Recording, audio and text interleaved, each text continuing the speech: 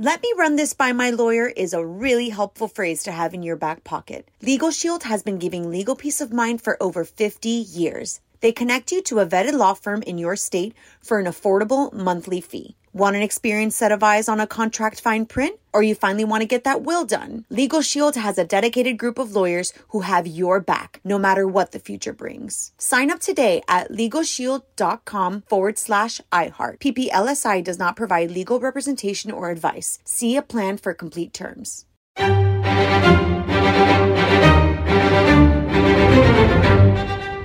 Crime Stories with Nancy Grace.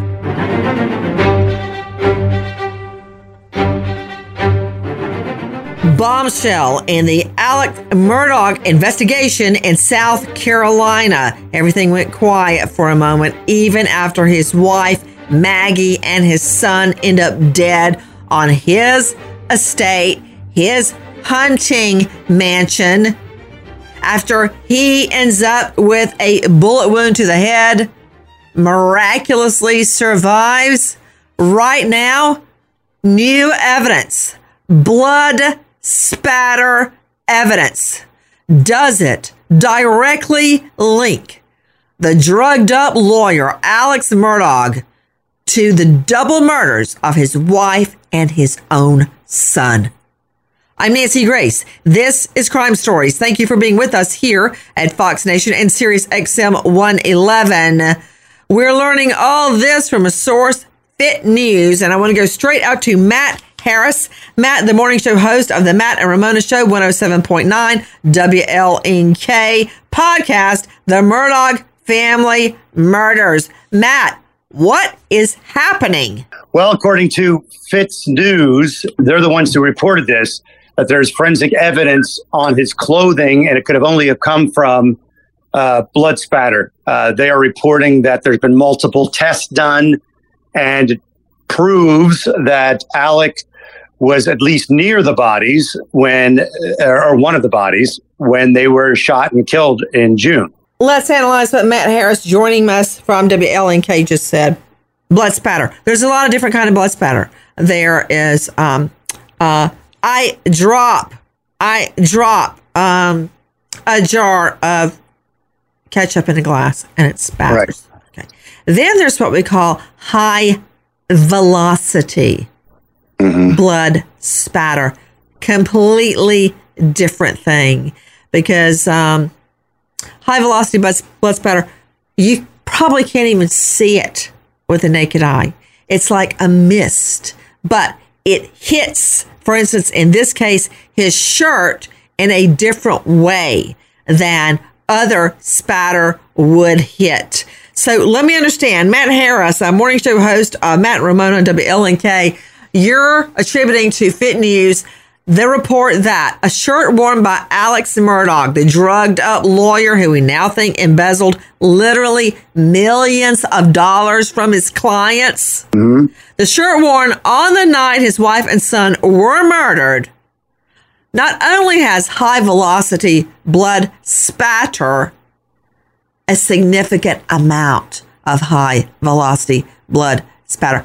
Is that what you're telling me? That's what Fitz News is saying. The high velocity impact spatter was specifically high velocity. Now, we know that Alec touched the bodies, at least according to him, in the 911 call that night. So that would be on his shirt and pants maybe as well. But they're saying there is the high velocity impact spatter on that shirt, which puts him right in the proximity of either one or both the victims when they were shot. Yes, straight out to Joe Scott Morgan, professor of forensics, Jacksonville State University, author, Blood Beneath My Feet, host of a hit series, Body Bags with Joe Scott Morgan on iHeart. Joe Scott, telling me a lot. Is telling me not only was he about within 36 inches of the bodies of the dead people, his wife and his son, but he was there when they got shot. Yeah, he was. And that's what's being at least implicated here or implied relative to this finding. When you start to talk about high velocity blood spatter, Nancy, for our listeners at home, just think about this. Right you were when you mentioned that it's very fine, very difficult to see. If anybody has an aerosol hairspray container at home, go to your mirror and spritz it one time very lightly. And it particulates, and that's generated from a high energy impact, and it's generally associated in most every single time I've seen it is always associated with gunfire. That means that it has to reach a certain level of velocity to impact that body to spray that blood out. If you're anywhere in proximity to that, and you mentioned about 36 inches, that's kind of the standard. It's going to literally blow out and mystify all over. Wait a minute. Whoa. Not everybody in this studio. Let's just talk about Jackie sitting right there going, what? He just ran over 36 inches. We standardize 36 inches. What do we mean by that? When you shoot, the spatter will travel about 36 inches.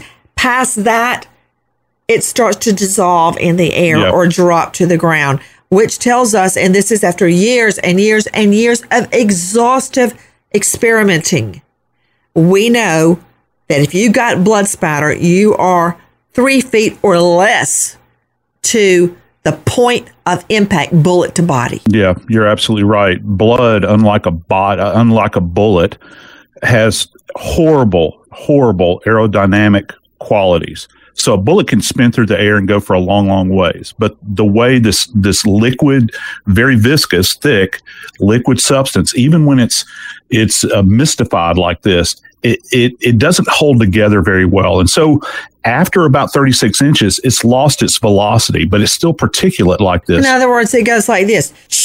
Yep, you're absolutely right. Just like the hairspray I was referring to. So that gives you an indication, Nancy, that if this is true, if what they're saying is true, they would have had to have tested the shirt, looked at it very carefully under, like probably alternative lighting sources like ultraviolet and that sort of thing to be able to pick this up. It'll kind of luminesce, and they'll get an idea of the distribution of this pattern as well, and maybe. What are you saying? The distribution of the pattern?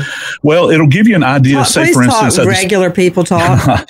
It will give you an idea, perhaps, relative to his position to the bodies when this weapon was fired, or whoever was wearing this shirt. They have a shirt, pants, whatever the clothing is.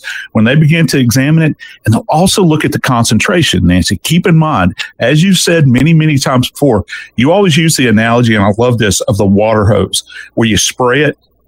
The tighter that grouping, the closer the individual is.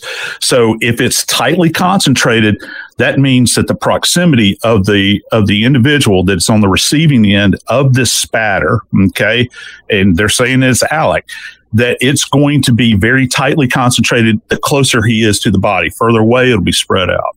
36 inches is about an arm's length. That's what we're talking about, which makes perfect sense. You're holding the gun, you shoot, and it they're not saying, is it on the chest? Is it on the sleeve of the shirt? Yeah. We're talking about timing. When was he caught? He says he was at his dad's bedside in a hospital. Is he caught on video wearing the same shirt or a different shirt? And when can we identify he was wearing the purported bloody shirt the night his wife and son were killed? You know what?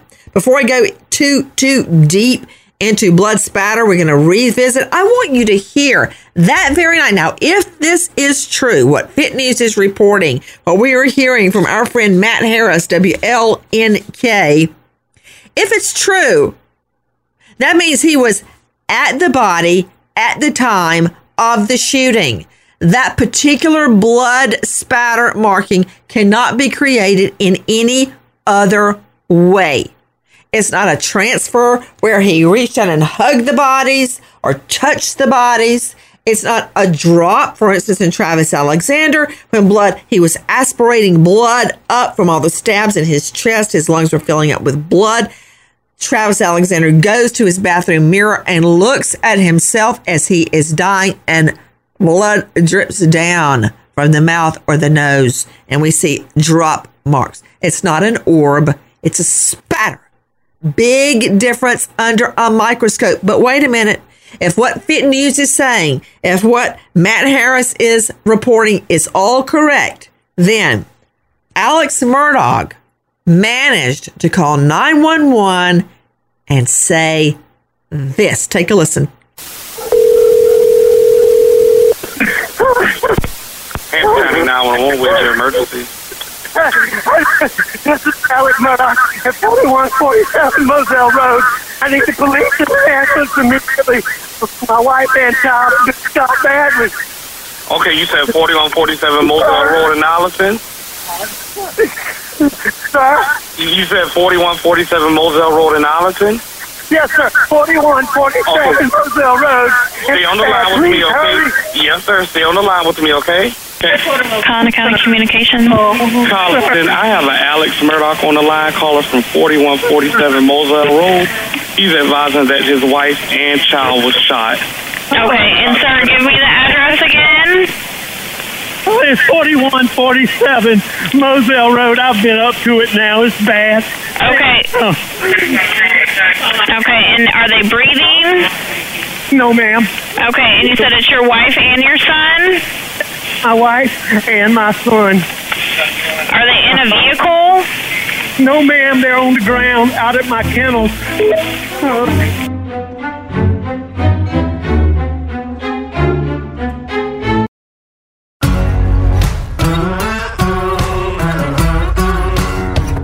Crime Stories with Nancy Grace. Hampton County 911, where's your emergency? This is Alec Murdoch at 4147 Moselle Road. I need the police and the ambulance immediately. My wife and child just shot badly. Okay, you said 4147 Moselle Road in Allison? Sir? You said 4147 Moselle Road in Allison? Yes, sir. 4147 Moselle Road. Stay on the line with me, okay? Yes, sir. Stay on the line with me, okay?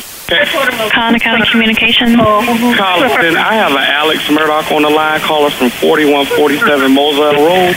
He's advising that his wife and child was shot. Okay, and sir, give me the address again. It's 4147 Moselle Road. I've been up to it now. It's bad. Okay. Okay, and are they breathing? No, ma'am. Okay, and you said it's your wife and your son?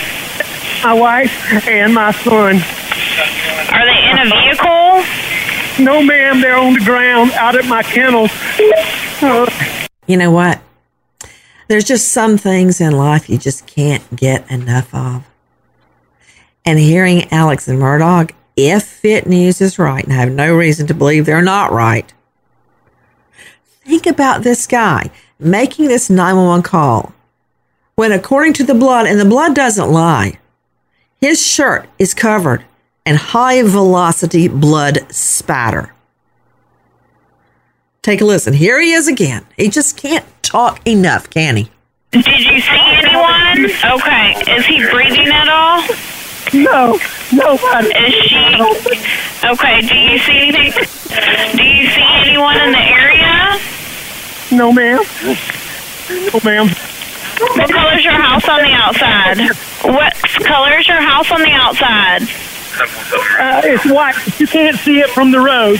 Okay. Is it a house or a mobile home? It's a house. Okay. And what is your name? My name is Alec Murdoch. Okay. And did you hear anything, or did you come home and find them? No, man. I've been gone. I just came back. Okay. And was anyone else supposed to be at your house? No, ma'am.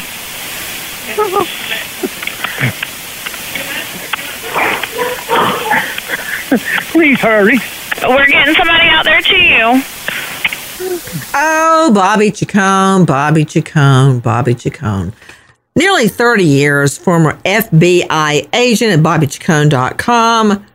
Bobby. Oh, how I would love to be a fly on the wall and watch him make that 911 call. Did you hear all that blubbering and snotting and the tremulous wails? Yeah, but he became suddenly very literate when he had to say that I just got back. I heard that. I even wrote that home.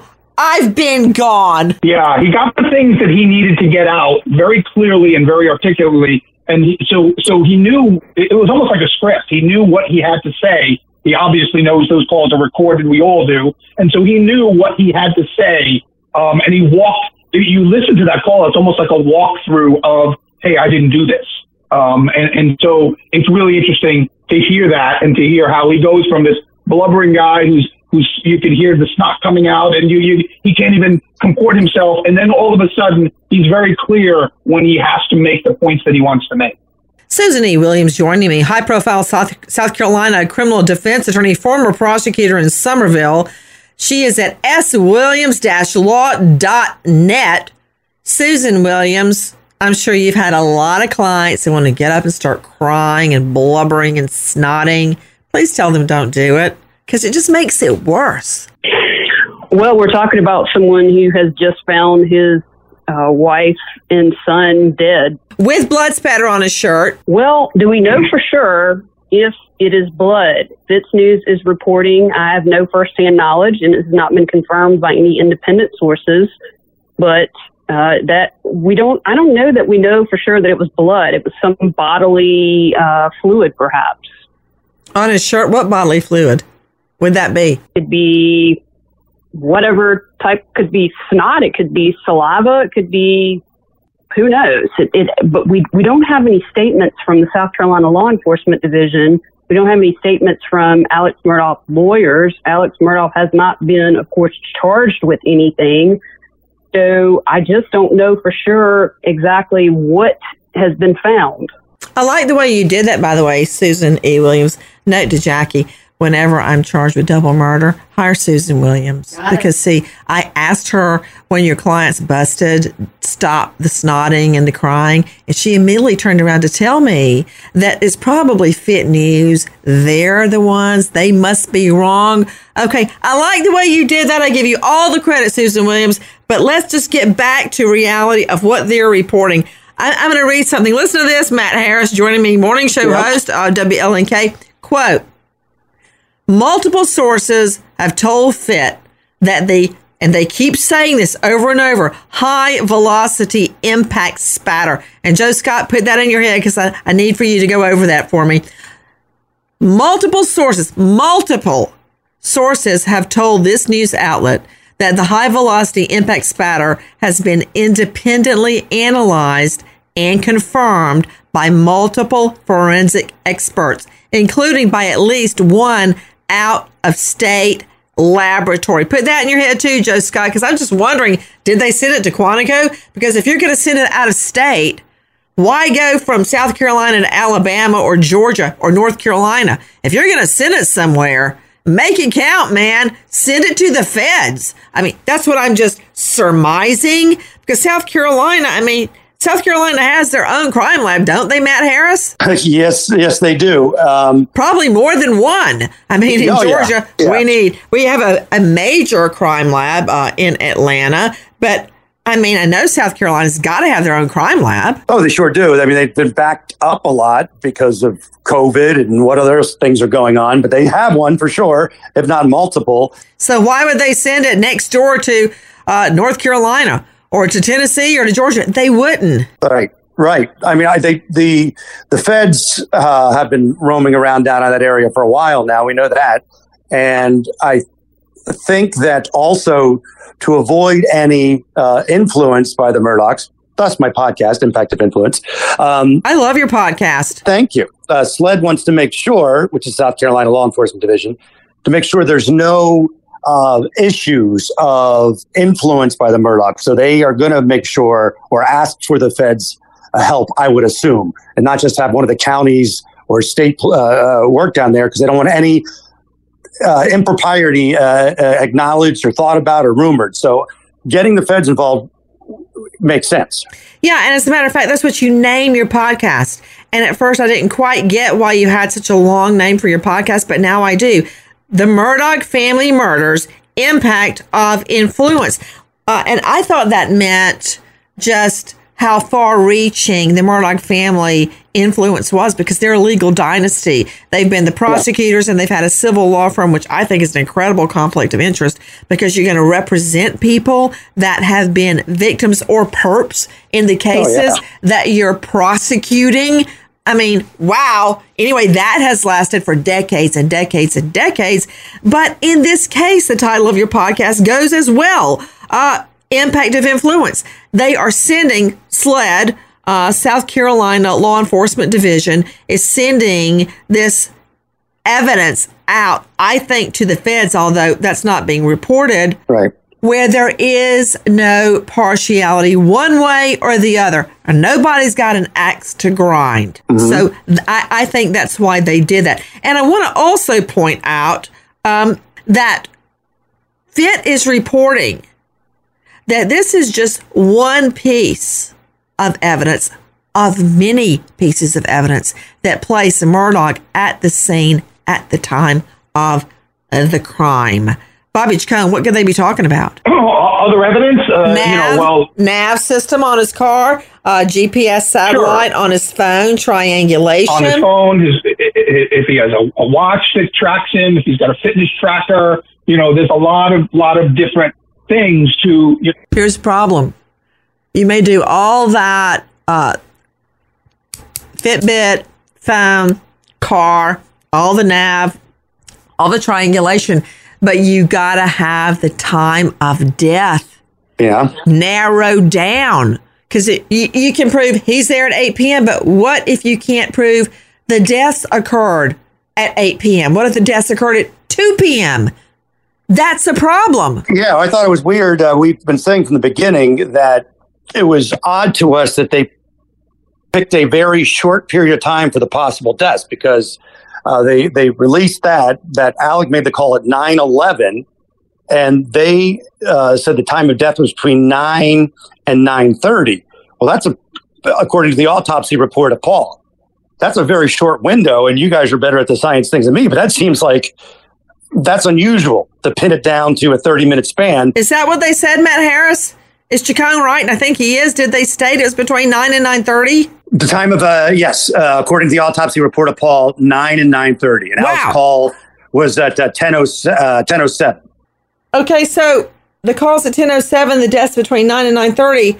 Matt Harris and Bobby Chacon, that is certainly food for thought. How did they do it, Joe Scott Morgan? There may be a way that they're doing not scientifically based on the body and the autopsy. It could be Maggie Murdaugh, the wife, made a phone call and had a conversation at 8:45. Yeah, it's coming back to electronics, Nancy. Listen, anybody that's worth their salt in forensics, particularly medical legal death investigation, you don't ever narrow down beyond about a 2 to 3 hour window when you're talking about post-mortem interval. That is the moment in time when an individual died until you actually get a chance to examine the body. We are not fine-tuned enough for that. That gives me an indication here that they're getting information from some other source that's going to pin this down. Extrinsic evidence to show time of death. And I remember they did find Maggie's phone the next day, tossed on the side of the road and some weeds just off the side of the road. Yeah. They've got a really long driveway, and I understand that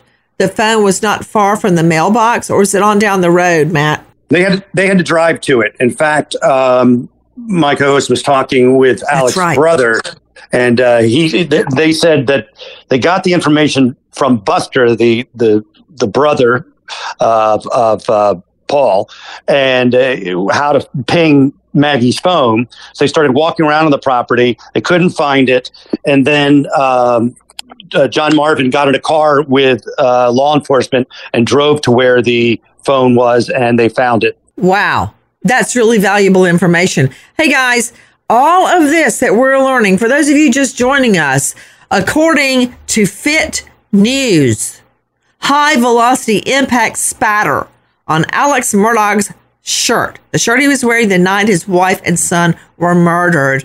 High-velocity impact blood spatter directly ties him to the double homicide. And with this backdrop about the blood spatter placing him at the bodies at the time they were shot dead, take a listen to him on his 911 call, and then we'll give Dr. Sherry Schwartz a crack at it. Take a listen. Okay, what is her name? Maggie and Paul. Maggie is her name? Yes, ma'am. Okay. And please hurry. We're getting somebody out there to you. Me asking you these questions, don't slow them down, okay? And you sure they're not breathing? Is he moving at all, your son? I know you said that she was shot, but what about your son? Nobody. They're not. Neither one of them's moving.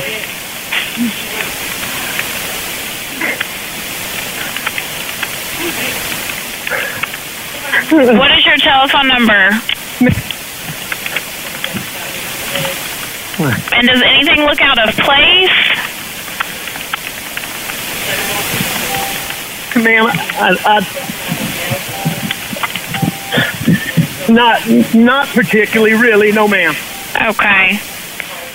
Straight out to Dr. Sherry Schwartz, forensic psychologist specializing in capital mitigation at panthermitigation.com. Dr. Sherry Schwartz, what do you make of it? Well, I think, going back earlier to what you and Mr. Chacon were talking about, the fact that he sounds so upset in between the questions, but when he has to articulate the answers to the questions, he seems to do that just fine. He even is able to collect himself enough to sort of, I'm imagining him looking around to see if anything's out of place before answering that question. And that to me seems very odd. I don't know what his psychopathology is. I've never met this person, but this seems to be a group of people, the Murdaugh family, that has a high degree of comfort being around death, right? The housekeeper, I believe, was killed at one point or died in their presence. And so they don't seem to have, they don't seem to have a lot of empathy. And yet he seems to do a remarkable job of sounding like he's got this empathy for his apparently deceased loved ones. Let me go straight back out to special guest joining us from South Carolina. It's Susan E. Williams, high-profile lawyer. Susan, I want you to take a listen to our cut 28. It's more of the 911 call. Listen to this. Are they close, ma'am? Yeah, they've been en route with you ever since you've got on the phone with me. I have multiple people coming out there to you. Okay. I don't want you to touch them at all, okay? I don't know if you've already touched them, but I don't want you to touch them just in case they can get any kind of evidence, okay? I'd already touched them trying to get to see if they were breathing. Okay. Well, I just don't want you to move anything just in case they can get any kind of evidence, okay?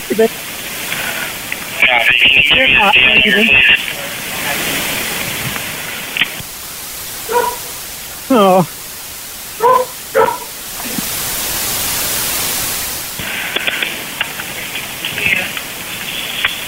Ma'am, I'm going to call. I need to call some of my family.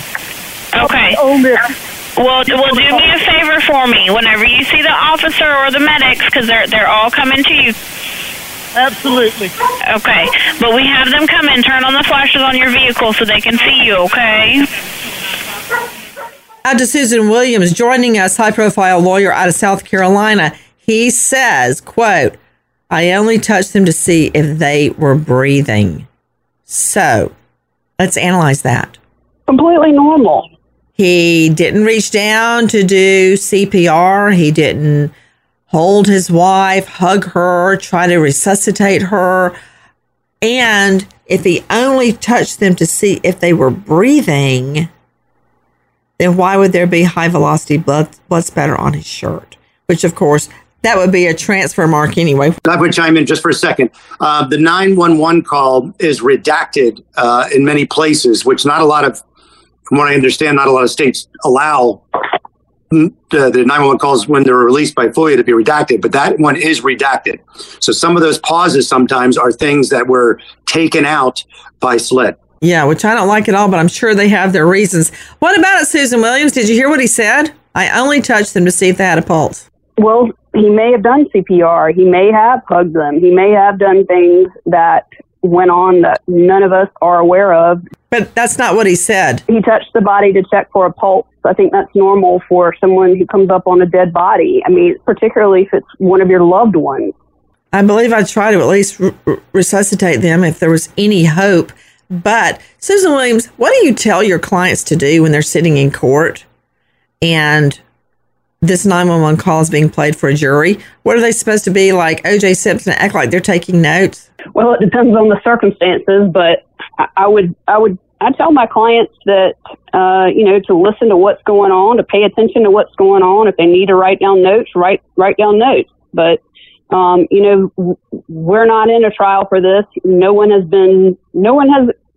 I still don't understand how we've gone more than 10 months and there is no arrest. Well, I mean, he's been arrested for so many other things. It's not like he's going anywhere. I mean, he's in jail right now, Matt Harris, as he should be. Yes, he is. But why is he in jail right now? I wanted to add one more thing, is that not only has there been no arrest within 10 months, but right after the double murders, there was a public statement given by law enforcement that there's no reason for the public to fear that there's a threat. There's no threat of safety to the public. Yeah, because they know it's him. Yeah, it's possible. Well, that's not what I... Well, I mean, how do you interpret that? Hey, everybody, don't worry. We know who it is. Well, it could have been somebody associated with Alec. But when you were talking about, I want to talk about when he said he checked the bodies. It's probably important to note that, according to, I think it was the Wall Street Journal, Maggie was either decapitated or pretty close to decapitated. Why do you say that, Matt Harris? The Wall Street Journal reported that she was either nearly decapitated or decapitated because they and then Fitz News today said she was shot twice while on her stomach. And we know that the gun that was used was the AK and at short range. That's going to, and with the kind of bullets that were used, I don't see how you would think that Maggie was alive, according to those assurances. So I don't even know why he's checking her.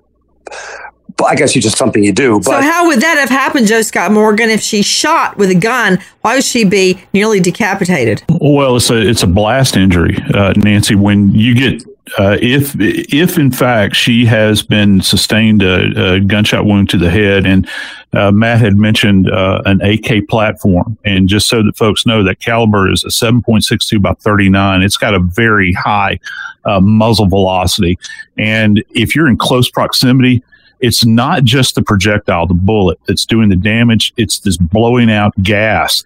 And if it's a contact wound, heads, I have actually seen this occur many times over the course of my career. Heads literally come apart. They'll actually fracture. The skulls will fracture along the suture lines. And so that can explain this kind of, I hate to use the term blowback, but this fine mist that comes on the individual relative to this high velocity blood spatter. Mm-hmm. One more thing, Nancy, that really needs to be explored here, I think, is that you have two individuals that are deceased now. So whoever is doing the examination on the shirts, or on the clothing rather, let me phrase it that way, they're having to separate out both of these high velocity patterns. Perhaps you might have two blood sources here. So they have to go in and specifically identify. You're talking about mom and you're talking about son. To see if both of their blood is in this fine mist. Yeah, it's overline or overlaid, and it can commingle, what we call commingle. Mm-hmm. And so that's kind of very difficult to kind of separate out. And it could take some time to do this. Well, I'm glad you're saying that, Joe Scott, because that answers Susan Williams's question as to why 10 months have passed. And if the blood spatter evidence, the high velocity impact spatter, which Fit News says is not the only thing placing Murdaugh there at the scene of the double murders, its analysis and the time it takes to send things to, for instance, Quantico, could explain the 10-month lapse. What about that, Joe Scott? Wait, hold on. I hear Bobby Chacon breaking in. Bobby, could it take that many months to perform such a delicate test? Yeah, and I've talked to Dr. Joe about this before. I mean, these tests take time, and oftentimes the results take a while to analyze and to get back. In my reading of the Fit News and other sources, I think it only comes from one source. I think it's the Sun's. And Fit News is very careful not to say blood spatter, but they say high velocity impact spatter, which this could be cerebrospinal fluid from the skull of the son, because apparently from other reporting, the wife was shot while on the ground. It's at least a headshot. She was shot in the back, fell, then shot in the back of the head. The son is hit with a shotgun to the chest and then the head. The only thing that benefits Alex Murdaugh is in this scenario, I believe he wasn't a shooter. but he probably walked them into the kill zone. He was probably instructed to walk them into the kill zone. And so he was walking with his wife and son just before, and he knew that they were about to be shot. That's why he was so close to them, because these are both long barrel weapons. Yep. It's very hard to shoot somebody within 36 inches with a long barrel weapon with them not knowing you're about to shoot them. Or it's just, these weapons are meant to be fired from a much greater distance than 36 inches. So, but it's also conceivable that he was instructed where to walk them, so the people lying in wait with these long barrel weapons were able to take those shots.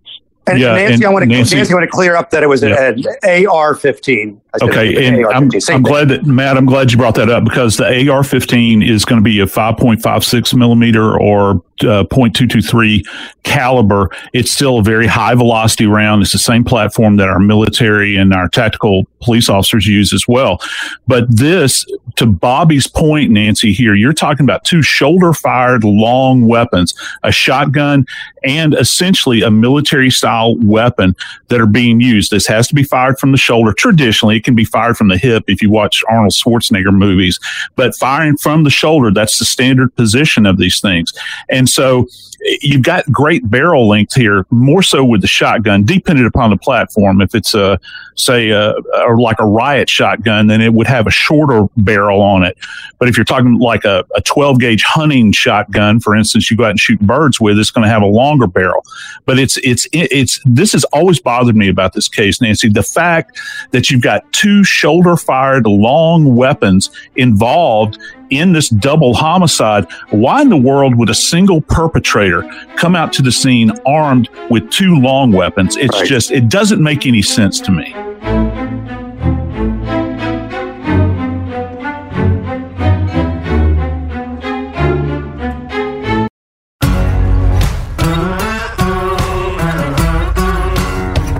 Crime Stories with Nancy Grace.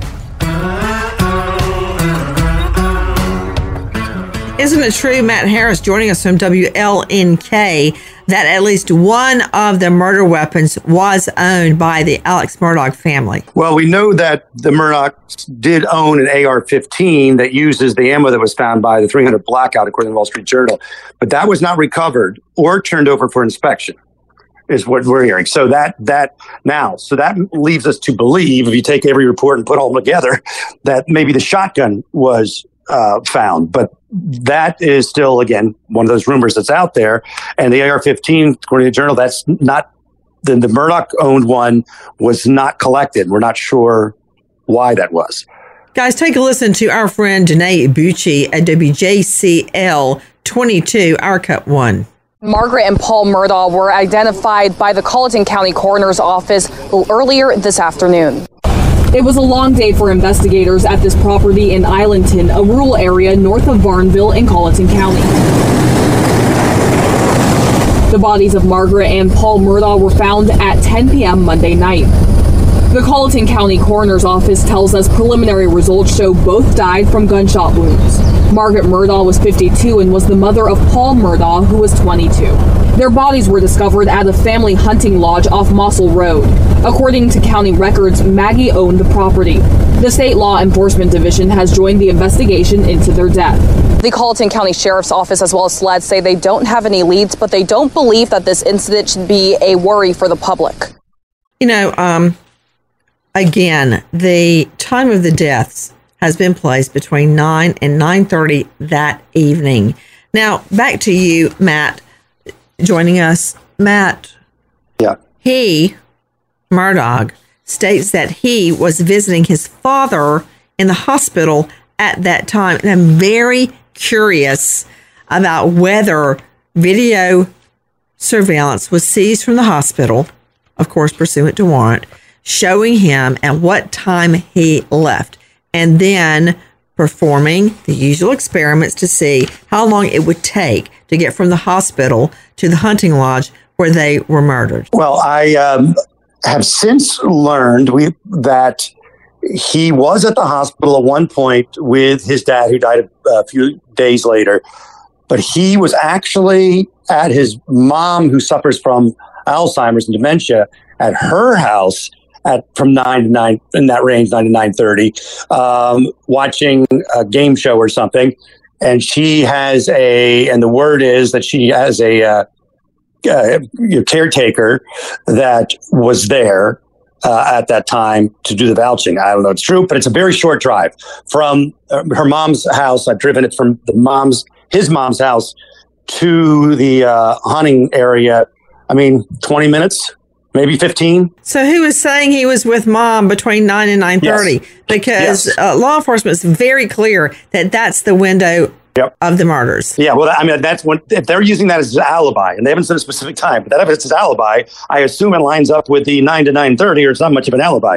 So if that makes sense that if he left his mom's at 9:30, he'd be there before 10 o'clock. But I'm just putting two and two together that if it's his alibi and they think they killed it between 9 and 9:30, he must say he was there between 9 and 9:30. Straight back to you, Bobby Chacon. How do you make sense of what you're hearing right now from Matt Harris? Well, I think, as Dr. Joe even alluded to earlier, I don't think these time frames can be that exact. I think these are approximations. I think both the time of death and these times of travel and the times he left, I think these are very approximations. If you ask me of my day yesterday, I could give you approximate times of when I did certain things, but those aren't going to be to the minute. Those are going to be plus or minus 5-10 minutes, depending on what I was doing. Well, not really. If you use your cell phone and your nav data off of your car, it will be down to the minute. If that's used, surveillance video is timed and stamped, assuming that it's stamped correctly. Right, which is why his lawyers are going by his own statements and saying he had an airtight alibi when the police are saying, no, he's a suspect in this case, he's a person of interest in this double homicide, because his statements of when he did certain things may not match up with the electronics that they now have. Wait. The lawyer is saying this. Jim Griffin, who is Alex Murdaugh's lawyer, is saying, quote, I assure you we have Alex's whereabouts for completely that time. That night, he's sitting on the bedside of his mother at her house when the coroner says the murders happened, watching a game show on TV. How many times have people relied on what's on TV at the time a murder or a crime occurred? That doesn't always pan out the way you think it's going to pan out. Another thing to you, Matt, we also understand that this is now one of the largest and most complex criminal corruption investigations ever in Palmetto State history. This has gone now into corruption. How? Well, Alec has been, I think there's 71 charges against him, a little over $8 million that he's alleged to have taken from clients. But the number is estimated by most to be more like 12 or 15 or something. There's a judge that has come under fire because she signed off on the settlement with the Satterfield kids, but it was worded oddly. It seemed to be hidden within the system. So the Beach family who was somebody stood by and facilitated all of the embezzlement. Oh, there's got to be. There has to be plenty of people involved, you would think. I don't think over 10 years you can take like $15 million and do it alone. For all of you just joining us, according to Fit News, high velocity impact spatter, we think blood, directly tying Alex Murdaugh to the double murders of his wife and son. As of now, there are no murder charges leveled against anyone in the double murders of Maggie and Paul Murdaugh. No one has been named a suspect at this time. We wait as justice unfolds. Nancy Grace signing off. Goodbye, friend.